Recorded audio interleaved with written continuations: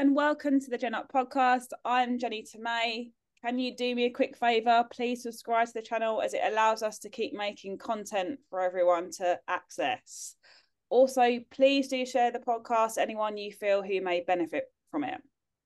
We also have a new co-host to kick off the new year. We've got Becky Stone, who's a psychotherapist, eating disorder therapist, and we also work together helping young people who are suffering with eating disorders. So you want to ask us anything, you can find me on Ask Gen Up on Facebook and on Instagram. So today I'm really excited to introduce our guest. We've got Jenny Langley. So I'm going to tell you a bit about Jenny. So Jenny has worked closely with the eating disorder team of the Institute of Psychiatry for over 15 years and is trained in the new Maudsley model.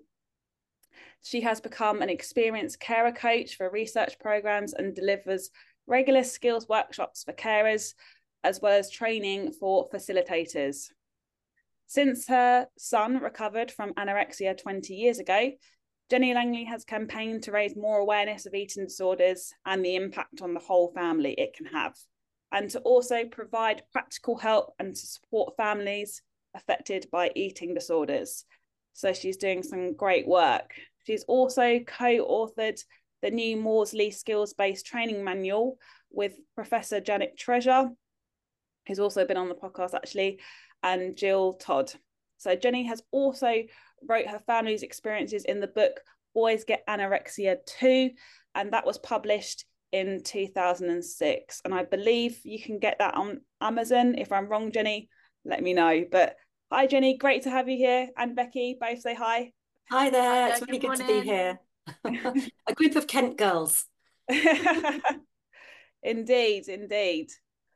So I'll kick off with our first question. So I think it's really important to tell us, tell our audience that about your workshops and what you do for parents. That would be really good to start off with that. Okay, of course.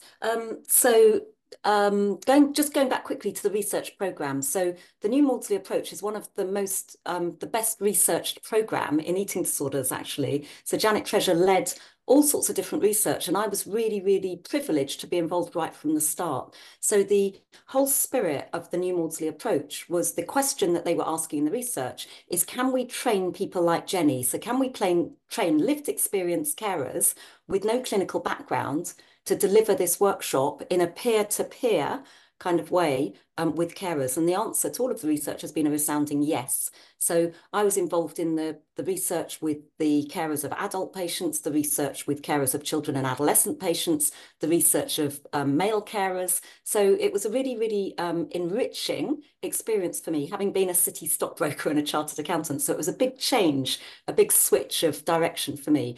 And it was a really good learning place, you know. And then the Maudsley Hospital, Janet Treasure collaborated with BEAT, which was then the Eating Disorder Association, to train 12 of us to go back out into the communities. So I came back to Kent. So go back into the communities to deliver these carer skills workshops. So we've adapted them over the years, you know, so we started in 2009 and it was very much PowerPoint based to start with, but it was a little bit too didactic. It was too much, I'm the expert teaching you, the carers, you need to listen to what I'm saying. And that's not the spirit of the model. The spirit of the model is carers know their loved one best. They're the experts in their own situation. And that's really, really important. So what we can do is empower the carers to tap into their own resources, to sometimes stand up to the clinicians. You know, there's always that natural tension, isn't there, between a clinical team and the family, and say, well, you know, we understand what you're telling us, but let us explain what our loved one was like before the eating disorder came to visit and why we think some of the nuances of what you're telling us to do maybe aren't going to work. It could really backfire. So maybe we could make a few reasonable adjustments.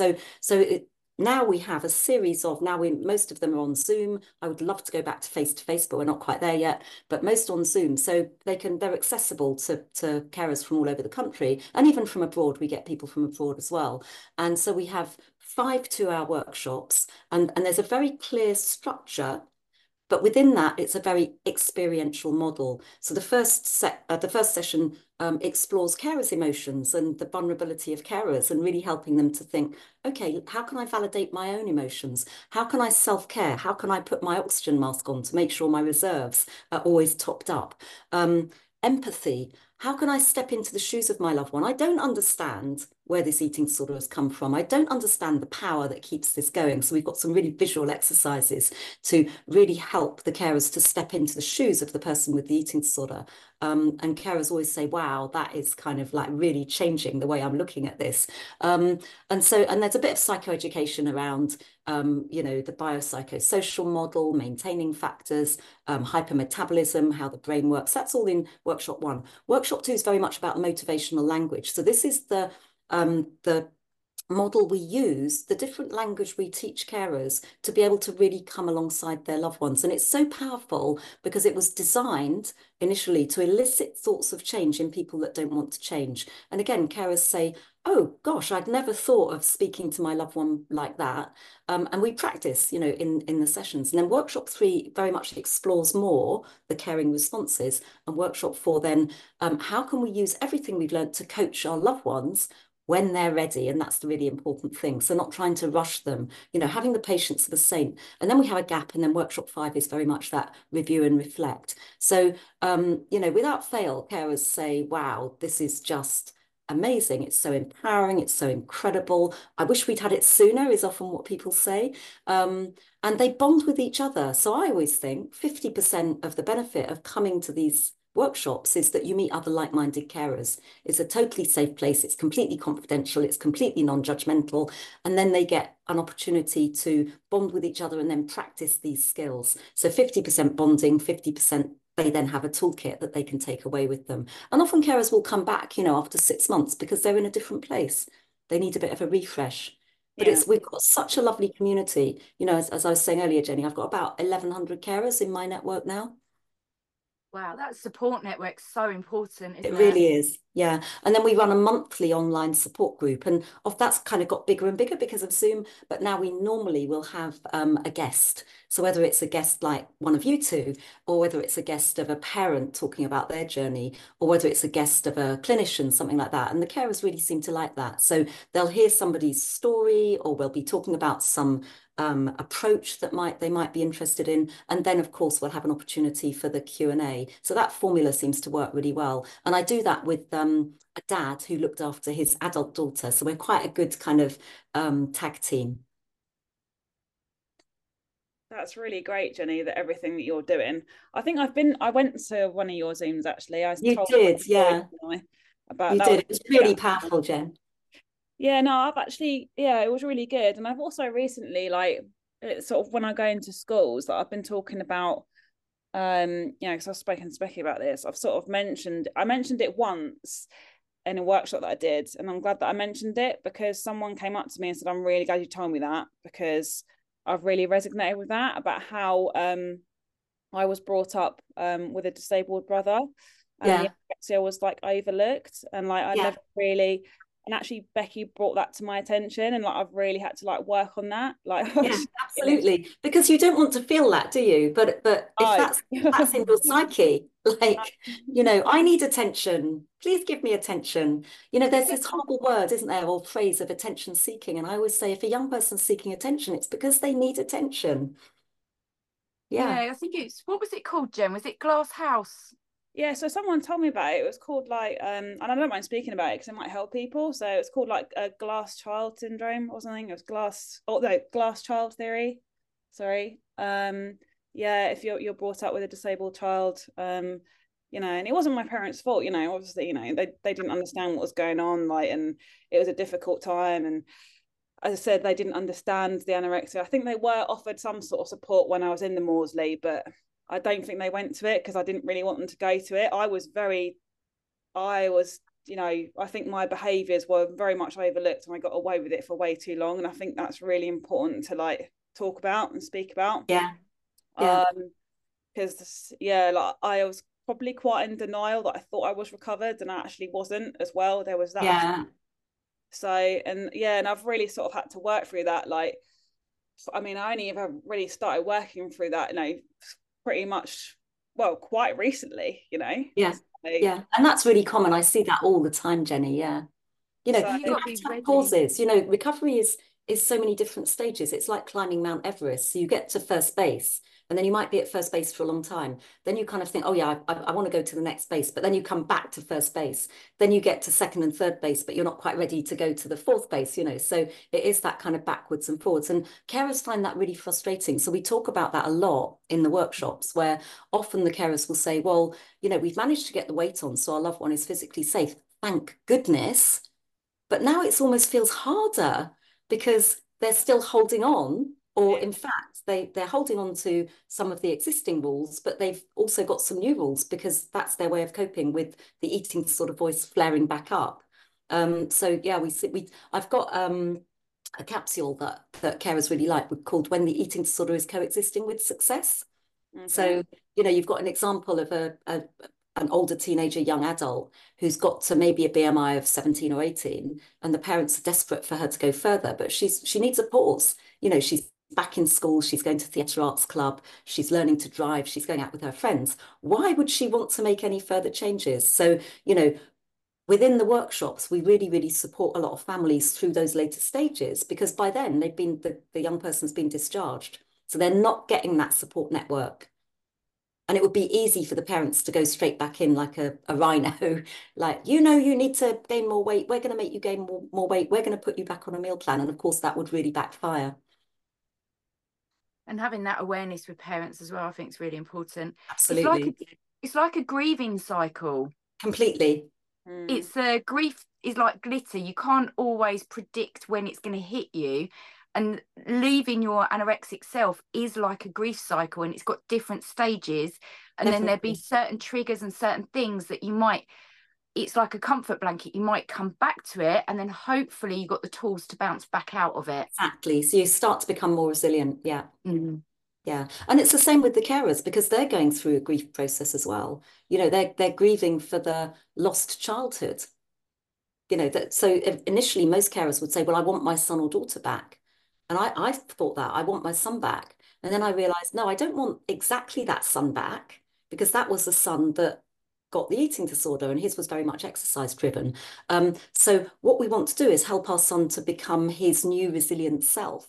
And it was really, really interesting to watch that process. And Janet Treasure always talks about this concept of post-traumatic growth. So it's really stressful. So it's a stressful situation caring for or living with an eating disorder. Then you go through a period of post-traumatic stress, particularly if you've been hospitalized, particularly if you've had nasogastric feeding under restraint. So you go through a period of kind of like almost that grieving, maybe post-traumatic stress, maybe needing a bit of therapeutic support with that. And then many people come out the other side as stronger, vibrant, passionate, like you two, you know, doing what you do now. Is that, you know, it's defined as post-traumatic growth. And carers love to hear that concept. They go, oh, wow, that's really something good to be looking forward to in the future. It's interesting how many people who've had eating disorders then go back to work in the field, isn't it? It's trying to use what's happened into Absolutely. In a positive, yeah, and making a difference. And I think most of my clients, hopefully, I share some of my experience, but most of them can really understand, they relate, and they're like, it's like a relief that you Absolutely. get it. Yeah. Yeah. Yeah, and I think that allows to build sort of a really good, meaningful therapeutic relationship as well. I think that's really good. Yeah. When they're ready. So, you know, carers being able to tolerate that maybe their loved ones need a gap. They need a bit of a break from therapeutic intervention, and they can come back to it later. You know, it's not a race, is it? It's a marathon. I say it's like Nanny McPhee. When you need me, I'm here, and when you don't, I disappear. And it's about having that healthy attachment. And exactly. Sometimes it's like, I know clients don't need me, so I then will say, how about come back in about 6 weeks' time? We'll just do a check-in, and then see where they're at in 6 weeks. They've got all that gorgeous resilience, and they may stay like that for a little while. So it's slightly different from a different type of therapeutic. Like if I was working with sort of anxiety and depression, I think with eating disorders, you need more support around it to keep that relapse at bay. Yeah. So on top of the series of workshops I described, I do these topical sessions, and one of them is a relapse contingency workshop. So really thinking about that forward looking. So one of the things I always show the carers is like a timeline that depicts my son's journey. And they really relate to that. So the emotional journey of the carers very much mirrors where their loved one is on their journey. I'm sure you'd agree with that. It's like a mirror, isn't it? And carers always go, yeah, and they could draw their own version of this historic timeline. And I say, so our evidence base, the research tells us that your emotional journey will become much smoother. And then that feeds back the other way. The mirror reflects back the other way, that your loved ones will feel that the wind has changed and the environment is calmer and they feel more able to stand up to the eating disorder voice. So, it's really, really interesting. And then you've got the historic view, but then you take that timeline forward. What does tomorrow, what does next weekend, what does next week, next month, next 5 months, next year look like? And really helping the carers to start to think, let's make sure there's lots of joy coming, joy and playfulness and fun. And let's anticipate any things that might, make our loved one vulnerable. And then they can help their loved one to do the same thing. So that's it's a really, really important part of the whole process. And I do lots of other topical sessions as well. So yesterday I was doing a perfectionist session and a self-harm session. Last week I did autism and the teenage brain separately. Next week I'm doing binge purge and meal planning. So these topical workshops are more where people can just dip in and out, so they can just come for that half day. And often carers will come who've been to the series of workshops, but often I get new carers who then will do the series of workshops. So it works in a really nice way. I saw that. I saw an email you got and on that. I think because I see a lot of the autism and anorexia now. Absolutely. Yeah, absolutely. Yeah. I sort of, I'm actually working with that. Got a couple of clients with that. So and with the exercise part of it as well. Absolutely. With the exercise. So I've decided that I want to do more training in that area because that's something that I went through. I find it interesting. It's really interesting. And obviously Bernie Wright and her team are now doing that kind of autism focused, neurodivergent focused training as well. And I dip in and out of that as well, because we're always learning, aren't we? I've been doing this since 2004 really, when my son recovered. But there's always new things, there's always new learning. And my autism session is one of the most popular. Like, people are always saying, when's the next one, when's the next one, when's the next one? Clinicians as well. So the clinicians are still finding their way, because there's no clear pathway. There's not a nice guideline that says this is how to support somebody who's got coexisting autism and eating disorders. And then we've got the whole kind of can of worms of ARFID, which often goes with autism, but not always. So, we're always learning. Yeah, I had a question about ARFID yesterday because I was in the school yesterday, but I know the NHS don't treat it. They don't work with it, do they? Some do now. Yeah, some. So it's postcode really, isn't it? So some services do now incorporate ARFID and some don't. And they're having to, because they're getting so many people coming forward. And what's happening is that if the eating disorder section of CAMS or the adult services doesn't take ARFID, they're ending up in CAMS who don't have the expertise. The key thing with every patient, whether they're neurodivergent or neurotypical, is that person-centered approach. So think about this, Jenny. I always think about this, and I talked to Janet Treasure about this, and she's like, yeah, you've got a point here. So when a neurotypical brain becomes starved, it acts in a very neurodivergent way, doesn't it? Yeah. All of the rigid rules, the difficulty communicating socially, being super sensitive. So lots of sensory issues that maybe didn't exist before. So we know that with people who are neurodivergent, we need to be person-centered or it's never going to work, particularly if they've got pathological demand avoidance, which I hate that phrase. I call it pervasive drive for autonomy. But particularly, if you say, I'm in charge, I'm going to tell you what to do, it's just going to be a war zone. But if a neurotypical brain is starved, we still need to be person-centered. And it's interesting when I'm doing clinical training and I say that, and they're like, yeah, we're really, really starting to understand that more.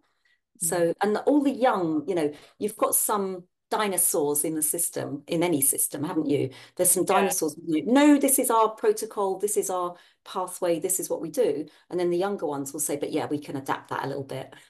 And then it will be so much more successful. So that's what the beauty of the new Maudsley model is, that it's a really person-centered model. So carers can take it away and adapt it for their own situations, for their loved one's own unique situations. Yeah, no, it's great. It's interesting what you say about the neurological. So I'm obviously really interested in that. So I was super rigid, super everything. No, my son was absolutely, Yeah, it's so fascinating that. I mean, because we've only got a few minutes left, I think like it'd be good to finish off with sort of, you know, if a parent's listening to this and they discover their child is struggling with their feeds, like what advice would you give for them? How would they approach it in terms of language? I get asked that a lot. Yeah, yeah. So first of all, keep a diary. So if you're worried, you know, as a parent, if you're worried, often there's something going on there, isn't there? So just keep a log because it's so easy to forget, isn't it? And that means what that means. So, and that log wouldn't just be what they're eating or if you think they've lost weight, it would be about their mood, about social withdrawal, any changes in behavior. So just keep a notebook. And then what happens is when you go to the GP, so get them to the GP as quickly as possible. And often the way to get to the GP is say, oh, you know, we're just going to go and have a physical checkup. So, you know, you're at that age where it's a really good idea to have a physical checkup. So rather than saying, I think you've got an eating disorder, in which case they're going, I'm fine, leave me alone. I'm not going to go to the GP. And even a 12-year-old, you can't make to go to the GP if they stick their heels in and say, I'm not going. So maybe book a physical checkup. And then when you go to the GP, you know, have all that information there. So it's not just a snapshot. So the first time I went to the GP with my son and he weighed him and he tested his heart rate and his bloods and did those simple observations, he said, oh, Sam, you've got an amazing six-pack. Don't mummies fuss. So it kind of put me off. But he'd never met my son because my son had always been a really healthy boy. So he didn't know that history. If I'd written a diary and I said, this is what's happened in the last 6 weeks, he might have taken it a bit more seriously. Now, my son carried on losing weight, so we kept going back, and then eventually he ended up in hospital. So it ran away from us. But that often doesn't happen, does it? It's more of a steady kind of creep. So keeping a diary, going to the GP. Beat have a lovely leaflet about going to the GP. Yeah. Book on to workshops, you know, so Beat in certain areas run these workshops. We now I'm running the workshops, so anyone can just inquire to my email. We've got at the Charlie Waller Trust, we've got all these new trainers, so there's more options for coming to the workshops. But even at the earliest stage, you know, that might be enough to help you to nip it in the bud. But the most important thing is that you don't go in with welly boots and say, I think you've got an eating disorder, because most young people would go, absolutely not. You don't understand me. You're not listening to me. You're just paranoid. Leave me alone. And then you've broken down the communication. So I've noticed. So just notice what's going on for them. I noticed you're a bit withdrawn, darling. You seem a bit tired. I've noticed that you're getting cold, and just go in that way. But make sure you're doing as many fun, playful things as possible at the same time, because it's so easy to get sucked into what's wrong with the person because you're scared and you forget the real person. So making sure that there's joy and fun and playfulness within the family setting. It's hard, but really, really trying to do that, making a conscious effort to smile. We know that teenage brains are super sensitive to frowning and criticism. I think you've got an eating disorder with a big frown on your face. You know, the oxytocin is going to go down and the cortisol is going to go up in that moment. So let's think about that. The best way to keep the oxytocin up is smiling, laughter, playfulness. You know, there's loads of research behind this. So I think I've covered it, haven't I? So write everything down, get to the GP as soon as you possibly can. Often the GPs will say, well, you're not meeting the bar to get a referral. Get on the workshops. Yeah. And then you're going to be armed with so many tips and skills that maybe you can help turn things around. Not always, of course. Sometimes it's a self-fulfilling prophecy, but maybe you can. And I've seen some families coming at early stages and then they've come back to me and said, oh, thank goodness we came at that early stage. We managed to turn it around in 5 months. So yeah, that's my advice. No, that's amazing. Thank you so much, Jenny, for all your great advice. Well, thank you for having me. I'm very honoured. No, it's been great to have you. And Becky, do you want to say any final words before we finish up or anything? Or I would just say, I agree with Jenny, early intervention and that support network is so important, because the eating disorder for the young person is so isolating. So for the carers to have that voice and be able, that knowledge is power, and to be able to help empower the young person to move forward is so important. No, great. Absolutely. Yeah. And Jenny, where can everyone find you? Website, social media? So my website is newmaudsleycarers-kent.co.uk. And on my website, there's all of the worksheets from the model. You can just download them from my website. You don't have to buy the training manual. So it's like 130 worksheets. And for all the core exercises, I've made videos and podcasts to go with them. So Right. if you're visual, you can watch a video. If you're audio, you can listen to a podcast in the car, on the dog walk. So for me, it's really important that this is all really freely accessible. And lots of families who come to the workshops will then share all of that with their wider family network. Amazing. That's great. So everyone go check that out, please. So thank you so much, Jenny. Thank you so much, Becky. I've been your host, Jenny Tomei. This is the Gen Up podcast. You can find us on Facebook and on Instagram at Ask Gen Up and on our website at genup.com. We also have resources available there as well. Of course, please like, subscribe and share the podcast. And I'm also actually on TikTok at Jen Tomei. So I'm on every social media platform at the minute. But thank everyone so much for listening and take care. Thanks, Thank Jen. you. Becky. Bye. See you later. Bye.